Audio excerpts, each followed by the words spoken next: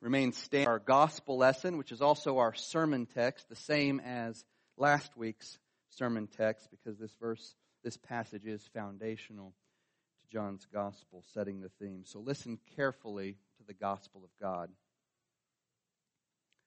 On the third day, there was a wedding in Cana of Galilee, and the mother of Jesus was there. Now both Jesus and his disciples were invited to the wedding.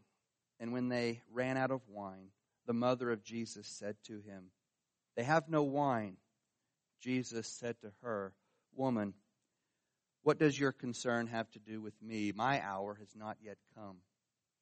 His mother said to the servants, "Whatever he says to you, do it." And there were set there 6 water pots of stone, according to the manner of purification of the Jews, containing 20 or 30 gallons apiece. Jesus said to them, "Fill the water pots with water." And they filled them up to the brim. And he said to them, "Draw some out now, and take it to the master of the feast." And they took it. When the master of the feast had tasted the water that was made wine, and did not know where it came from, but the servants who had drawn the water knew, the master of the feast called the bridegroom. And he said to him, "Every man at the beginning sets out the good wine, and when the guests have well drunk, then the inferior. You have kept the good wine until now." This beginning of signs Jesus did in Cana of Galilee, and manifested his glory, and his disciples believed in him. Thus far the reading of God's word. This is the word of the Lord. Amen. Let's pray together. Father, thank you for showing us your glory and giving us faith to believe in you, to believe in your Son. Help us through your Spirit to understand and to apply the word that he has inspired. We ask this in Jesus' name. Amen. Please be seated. The Apostle Paul says that the Son of God came in the fullness of time. That means he came at just the right time. He came at the perfect time. He came when the wine of the old creation had run its course. The old creation, the old wine were giving out. The old wineskin was failing. They needed to be replaced. It was time for something new. So Jesus came to usher in the new creation. He came to supply new and better wine. Isaiah 25, we read this passage last week. It looks forward to a time when God's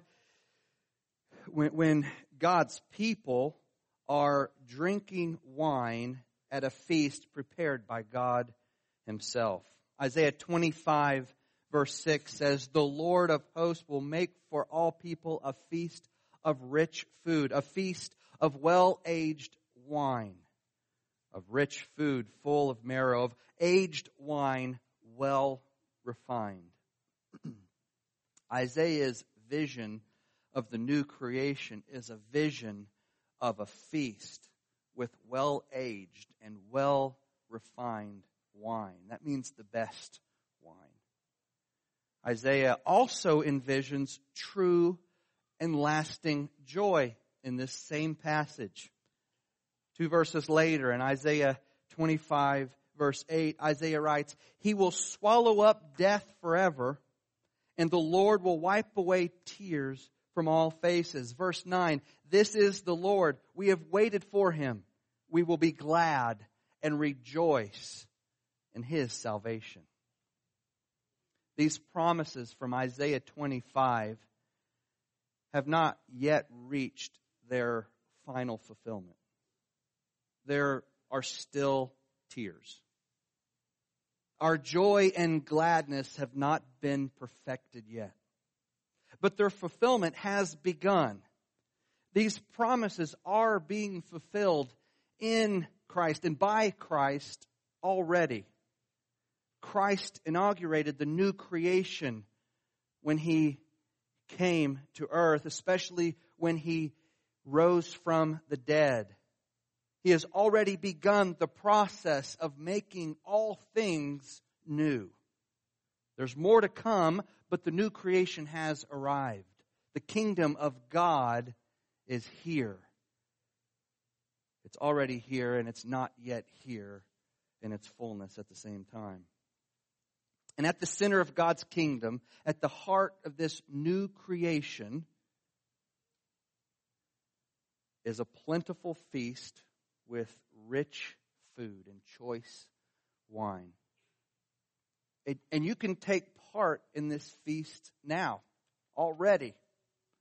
But it's only for those who belong to Christ. Only those who put their faith in Jesus get to partake of this eschatological feast, this feast of the last days. You can partake only if you can see the glory of God as it is revealed in Jesus Christ. Only followers of Jesus get to experience the new joy and the new wine of the new creation. For those of you who are using or following the sermon outline, I'll cover the first portion rather quickly, since I covered it at more length last Sunday. If you weren't here last week and you want to go deeper in the first 2 or 3 points, then you can go back and listen to the sermon from last Sunday, which is online. But let's look at them very briefly. The first verse in John 2 says that the wedding in Cana took place on the third day. And the phrase "on the third day" is frequently used in the New Testament and in the early church writings, for that matter, to date the resurrection, to allude to the day of resurrection. Jesus died on Friday and rose 2 days later on Sunday, which is to say he rose on the third day. The third day from Friday is Sunday. The day Jesus rose from the dead was the first day, the first official day of the new creation. That first Resurrection Sunday was the day that the new age dawned. As the sun was coming up on that Sunday morning, the Son of God was coming up from the grave, and the new creation was dawning.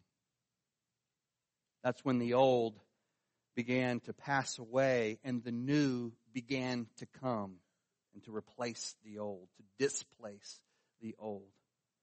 The reference to the third day in John 2:1 it reminds us of the resurrection, new creation. It also points to transformation. The new creation is a transformation of the old. Christ's new body is a transformation of his old body. Jesus did not make wine out of nothing. He made it out of water. He transformed water into wine. Resurrection is transformation. New creation is transformation of old creation. Jesus is in the business of transforming things. Creation, people, especially people. He transforms people into new creatures, new creations. Remember 2 Corinthians 5:17. If anyone is in Christ, he is a new creation. Why? Because he is in Christ, who is the beginning of this new creation in his resurrection. And if you're in Christ, the old has passed away. Behold, the new has come. Jesus has transformed your heart. And one day he will come back in glory to transform your body, your old body, into a new body. And you will be like him. But we also need to see that this third day in verse 1 is the sixth day overall in John's Gospel. We looked at this in detail last week. Day 1 begins in John 1, verse 19, goes to verse 28. Day 2 begins in verse 29, goes to verse 34. Day 3 begins in verse 35 to 42. Day 4, verse 43 to the end of chapter 1. And then the first verse of chapter 2 fast forwards to Day 6. The third day from day 4 brings us to the 6th day. The phrase on the third day means 2 days later. So last week we asked why John went to so much trouble keeping track of these first 6 days in the ministry of Jesus. It's not necessarily normal. It's not the way they did gospel writing or history writing, biographies or anything like that. We saw that John wants us to see the parallel between the first 6 days of the ministry of Jesus and the first 6 days of creation. The first 6 days of the work of Jesus at the beginning of his ministry are equal in force to the first 6 days of the work of God at the beginning of time. There's an emphasis on the number 6 in this passage and really in John's gospel. We'll see this in later sermons. This is the 6th day, and there are 6 water pots. And this emphasis on the number 6 reminds us that Jesus is the new Adam. The first Adam was created on the 6th day. Jesus is doing his first miraculous sign, his first work in his ministry on the 6th day. He also goes to the cross. At the end of this gospel, he goes to the cross on which day? The 6th day. Friday. Jesus is the new man, the new Adam. The new Adam, or the name Adam in Hebrew just means man. And in 2 places in the New Testament, in Romans 5 and in 1 Corinthians 15, the Apostle Paul says that Jesus is the second Adam, or the last Adam. Christ is the new Adam who came to do what the first Adam failed to do. He's the new and improved man. He will lay his life down for his bride instead of giving her over to the serpent, because he is the true and faithful bridegroom. And John's gospel presents Jesus as the bridegroom who lives and dies for the sake of his bride. This idea of a bride and a bridegroom is in John 2 and John 3 and John 4 very explicitly. We'll see a little bit of that later. He is the bridegroom who lays his life down for the bride. John's gospel also shows Jesus interacting with the woman from Genesis 3:15. And here's where I'm going to expand on what we talked about last week. If you were hoping this week's sermon was going to be a little bit more normal, then you might be disappointed. And the reason we have to talk about these things that might seem a little abnormal or far-fetched to our modern minds is because John was not a modern man or a modern author. He wrote with literary depth, layers, typology, symbolism that we don't get because of the things that we read typically. So we have to really apply our minds. And if we're going to understand John's gospel, we have to get this right at the beginning, how John works, how he tells history in a very theological and typological way. So we see throughout John, especially John's gospel more than the other gospels, Jesus interacting with the woman from Genesis 3:15. Christ's bride is the woman from Genesis 3:15. That shouldn't be controversial at all. Genesis 3:15 is where God says that Satan and the woman are going to be at war until the end of time. And one day, God says, the woman will produce a male offspring, a male child who will crush the head of Satan. We know that this male child is Jesus. He crushed the devil on the cross in his death and resurrection. But who is the woman in Genesis 3:15? Who's the one that gives birth to Jesus? Well, it's not Eve. Eve is only a representative of the woman.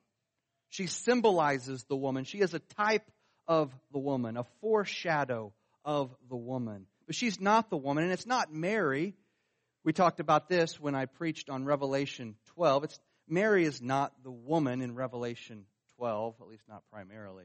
She is also a representative of the woman, a type or a foreshadow of the church. No, the woman in Genesis 3:15 and the woman throughout the Bible, the important woman, capital W woman, is the people of God. The woman is God's bride, His church, His people. In the Old Testament, the woman was Israel. In the New Testament, the woman is the church. In the Old Testament, the woman's husband was Yahweh. In the New Testament, the woman's husband is Yahweh in the flesh, the Lord Jesus Christ. Revelation 12 is a great place to go to read about the continued history of this woman. Genesis 3 says the woman will give birth to the Messiah who will crush the serpent's head. Revelation 12 describes how this happened. And then it tells us more about this woman, the rest of her history. In Revelation 12, the woman gives birth to the Christ child who conquers Satan and throws him down to the earth. And then the woman gives birth to more believers who continue to conquer Satan, it says, through the blood of the Lamb, through the blood of that male child, that important child that was born. The rest of the offspring conquer Satan. Genesis 3 and Revelation 12 summarize the story of the woman and her offspring. In other words, Genesis 3 and Revelation 12 summarize the story of God's people. The woman is the bride, the church. And John's gospel jumps into this story, jumps right in and fleshes it out for us, gives us some more details. It tells the same story. All the books of the Bible are telling the same story. They jump in at different places and focus on different things so that we get the full story. And one of John's main themes is to tell us about this woman.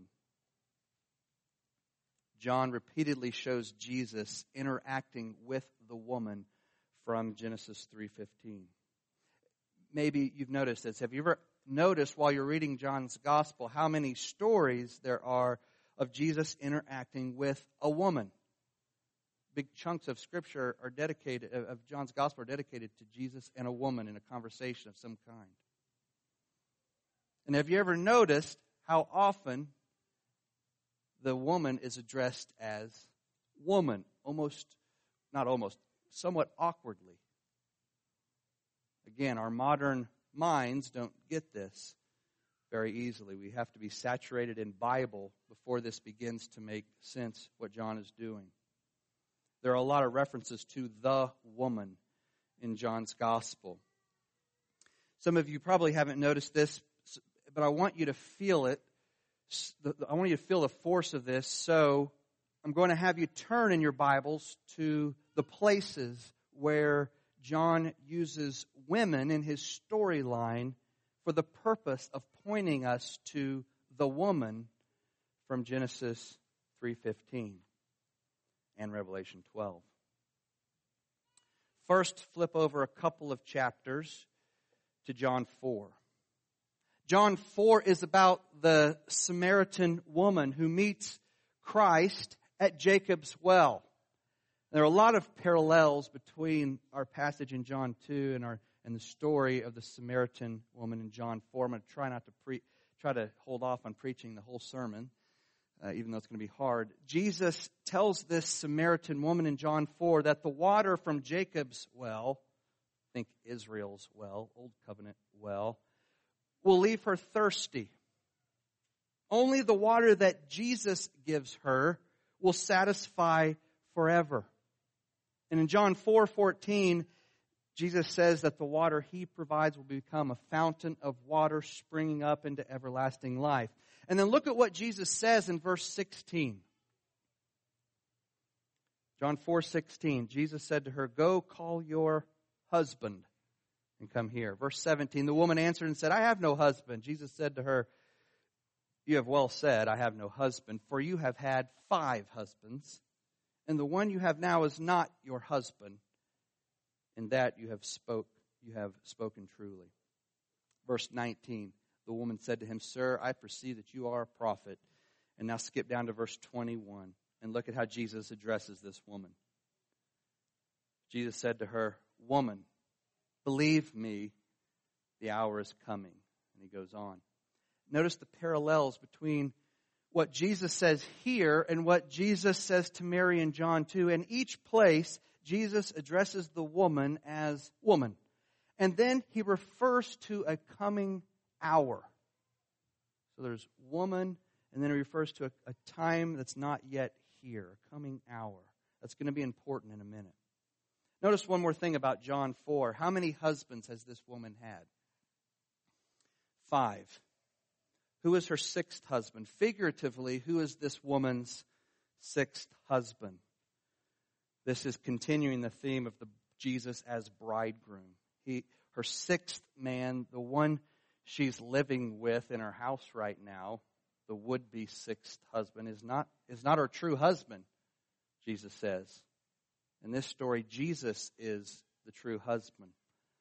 And so we notice that the number 6 shows up again. But the main point here is that this Samaritan woman symbolizes the woman from Genesis 3:15. Now turn to John 8. This is the story of the woman caught in adultery. The scribes and the Pharisees bring her to Jesus to ask him whether she should be stoned. And they're trying to trap him. And Jesus says in John 8, verse 7, He who is without sin among you, let him throw a stone at her first. No one throws the stone, of course, and everyone leaves. And then Jesus says to her in verse 10, Woman, where are those accusers of yours? Has no one condemned you? Remember what Satan is called in Revelation 12, the accuser of the brethren. The woman is not condemned. She's not accused because she is with Jesus. Now quickly turn to John 19. John 19 records the crucifixion of Jesus. And I want you to look at John 19, verses 26 and 27. When Jesus therefore saw his mother and the disciple whom he loved standing by, he said to his mother, Woman, behold your son. And then to the disciple, Behold your mother. And from that hour, that disciple took her to his home. There's a lot going on here as well. But just for now, just notice that Jesus again refers to his mother as woman. And once again, he uses the word hour. Now look at chapter 20. John 20 records the resurrection of Jesus.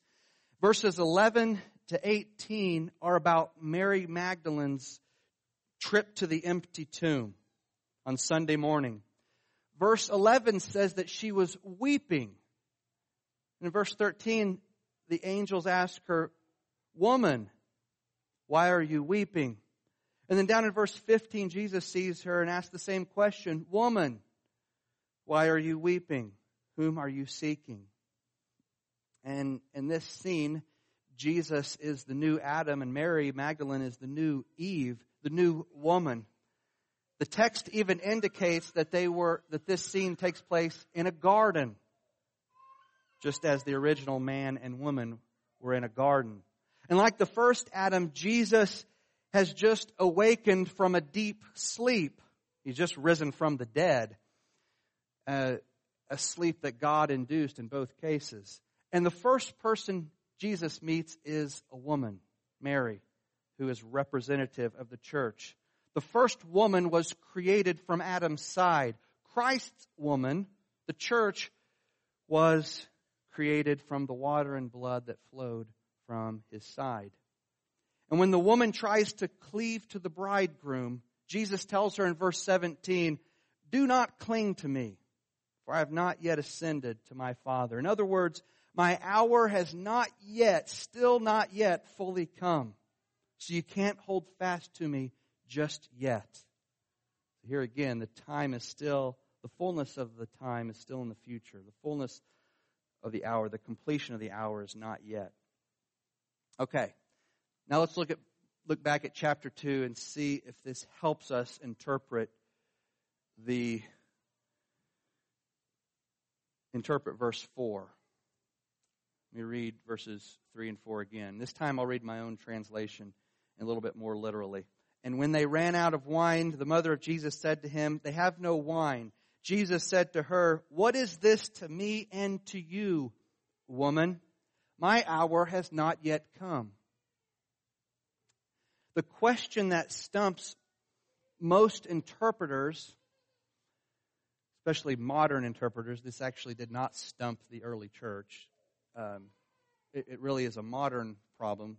But the question that stumps most interpreters is, why does Jesus refer to his own mother as woman? This doesn't make any more sense in the Greek or in the first century culture than it does today. Some have tried to say that this was a cultural thing. No, it wasn't at all. It seems, if we are just reading it without context and not knowing what John is doing, it seems cold and rude. And most of the commentaries stumble around in the dark and search for an explanation for why Jesus does this. And the problem is that there are no other places in all of Greek and Jewish literature where a son addresses his mother as woman in this way. So the scholars don't know what to do. They don't have anything to compare it to, no examples to go by. One commentator notes this fact with frustration. He says, the term woman is never addressed to a mother by a son in all of known Greek or Jewish literature. So there is no known context from which to compare its use here. He's basically saying maybe we just can't know what's going on. There's no example. And yet in John's gospel it happens twice. Here in John 2, and then Jesus calls her woman again in John 19 at his crucifixion on the cross. Some interpreters suggest that when Jesus calls her woman, he is distancing himself from her and maybe even rebuking her for coming to him at this party and telling him about the wine problem. But that can't be right, because Jesus addresses his mother as woman when he's on the cross. And in that context, he is certainly not distancing himself from her or rebuking her or being cold or rude. There's only one way to understand why Jesus addresses his mother, Mary, as woman. And by the way, the early church fathers got this. The fathers like, Justin Martyr and Irenaeus, who lived in the 2nd century, they were closest to the Apostle John, in one case even alive at the same time John was alive, perhaps. This wasn't a problem for them. He does this because Mary symbolizes the woman from Genesis 3:15. Mary is a representative figure. She is standing in for God's people. She's a foreshadow of the church. Like the woman at the well, like the woman caught in adultery, like Mary Magdalene, the mother of Jesus points beyond herself to the woman in Genesis 3 and Revelation 12 and all throughout Scripture. She represents God's people. She symbolizes the bride of Christ. This helps us understand the end of verse 4 as well, where Jesus says, "My hour has not yet come." What hour is he talking about? The term hour here is sort of a technical way of referring to Jesus' death, resurrection, and ascension. The hour didn't come when Jesus died fully. It didn't even come fully when he rose from the dead. The hour only fully came when Jesus ascended to the Father. That's when the Father fully glorified the Son. You see, the hour in John is the hour of his glorification. Those two ideas go together, the hour, the time, and glorification by the Father. And this explains why Jesus tells Mary Magdalene not to cling to him in John 20. At that point, Jesus had he had still not completed the glorification process. His hour had still not fully come. Jesus couldn't cleave to his bride. His bride couldn't cling to him until the hour of glorification had fully arrived. Something similar is going on here in John 2:4 when Jesus tells Mary that his hour has not yet come. It wasn't time for the Father to glorify Jesus through his death and resurrection and ascension. It wasn't time for him to go to the cross. So Jesus decides to give Mary and the disciples a foretaste of the cross. In changing the water into wine, John provides a picture of what he will accomplish when his hour does come. Jesus gives them a glimpse of the glory to come. The wine that Jesus creates at Cana points ahead to the blood of Jesus on the cross. And to understand what's going on linguistically in John 2:4, we need to turn one more time to Matthew 8. At the very end of Matthew 8, Jesus meets two demon-possessed men. And if you're in Matthew 8, look with me at what the demons say to Jesus in Matthew 8, verse 29. And suddenly they cried out, saying, "What have we to do with you, Jesus, the Son of God, or you Son of God? Have you come here to torment us before the time?" Now the question that these demons asked Jesus is the same question. It's the same idiom that Jesus asks Mary. Jesus says to Mary in John 2, "What is this to me and to you?" The demons say to Jesus in Matthew 8, "What is this to us and to you?" Same form. Then the demons address Jesus with a significant title. "What is this to us and to you, Jesus, you Son of God, O Son of God?" And then the demons remind the Son of God, that title's important, they remind the Son of God that their appointed time of judgment by the Son of God has not yet come. One day, the Son of God will throw all of the demons into the bottomless pit, into the lake of fire, the abyss, but that hour, that final hour, has not yet come. So Jesus gives them a foretaste of their coming doom. Remember what he does. He sends the demons into the pigs, then he sends the pigs into the sea, the water. The same linguistic pattern occurs in John 2:4. I'm not suggesting that the relationship between Jesus and Mary is like the relationship between the demons and Jesus. That's not the point at all. I'm only pointing out the grammatical similarities so we can understand what's going on. In John 2:4, Jesus asks Mary the same question, "What is this to me and to you?" And then he addresses Mary with a significant title that has to do with the conversation, that has to do with the statement that he's making. He calls her woman. In the Greek, woman comes at the end of the question, not at the beginning, just as it does in Matthew 8:29.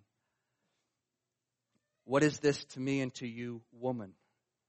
And then Jesus reminds Mary that his appointed time of glorification is not yet come, just as the demons remind Jesus that the time's not yet come. But this doesn't mean that Jesus is going to do nothing. He doesn't do nothing in Matthew 8, right? He still does something. No, Jesus gives Mary and the disciples a foretaste of his coming glory. He changes the water into wine, and this wine points forward to his death on the cross. I'll note another thing. This conversation between Jesus and Mary, it may not include everything that was said. When you read the Gospels, you have to understand that the conversations, the stories are condensed, so we get the important parts that have theological and historical significance. And there's a reason that Jesus chooses to use 6 water pots that were typically used for purification rituals. The point that Jesus is making is that his death, the shedding of his blood would be the ultimate purification from sins. The blood of Christ does away with all the Jewish purification rites. All the washings and the sacrifices of the old covenant have been nullified. They have been replaced by the blood of the Lamb, which truly cleanses from sin. There was no power in the old covenant rituals, but there is power in the blood of Jesus. Jesus is the Lamb of God, and His sacrifice, His blood takes away the sin of the world. Listen to what this same John says in his first letter, 1 John 1, verse 7. If we walk in the light as He is in the light, then we have fellowship with one another, and the blood of Jesus Christ, His Son, cleanses us from all sin. Keep in mind that these purification jars were not meant to be drunk out of. They didn't hold drinking water, but then also keep in mind what Jesus says a little later in John's Gospel in John 6. John 6:53, most assuredly I say to you, unless you eat the flesh of the Son of Man and drink His blood, you have no life in you. Whoever eats my flesh and drinks my blood has eternal life, and I will raise him up at the last day. For my flesh is food indeed, and my blood is drink indeed. He who eats my flesh and drinks my blood lives in me, and I in him. The blood of Jesus is true drink that gives new life. It gives everlasting life. Finally, John 2:11 says that when Jesus performed this sign, He manifested His glory and His disciples believed in Him. Jesus revealed His glory and His disciples put their faith in Him. In Scripture, joy is the fruit of seeing the glory of God.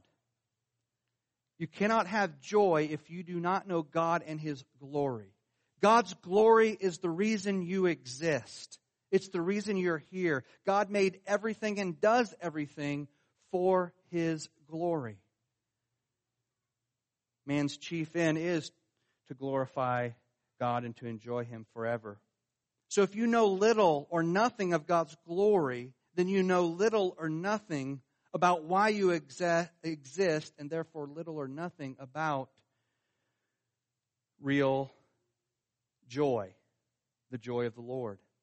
True lasting joy is the fruit of seeing the glory of Jesus. The glory of Jesus was on display in this miracle at Cana, but it was especially on display a few years later when His hour came, when He died on the cross and rose from the dead and ascended to His Father in heaven. True lasting joy is the fruit of seeing the glory of Jesus at the cross. And when you see the glory of the cross event, you must embrace it. You must hold fast to it. You must believe in it. You must entrust yourself to it. Give yourself to it completely, not in part, not holding anything back. The end of verse 11 says that the disciples put their faith in Jesus. They saw His glory and then they entrusted themselves to Him. True, lasting joy is the fruit of putting your faith in Jesus. Whatever you look to for your deepest joy is what you are putting your faith in and trusting yourself to. If you find your deepest joy in work or in sports or in your studies or in a lover or in financial security or feeling like you just got control of your life, then you are trusting in something other than Jesus. And that wine is going to run out. That joy is not true, lasting joy. It's temporary. The wines of the world always lose their sparkle at some point.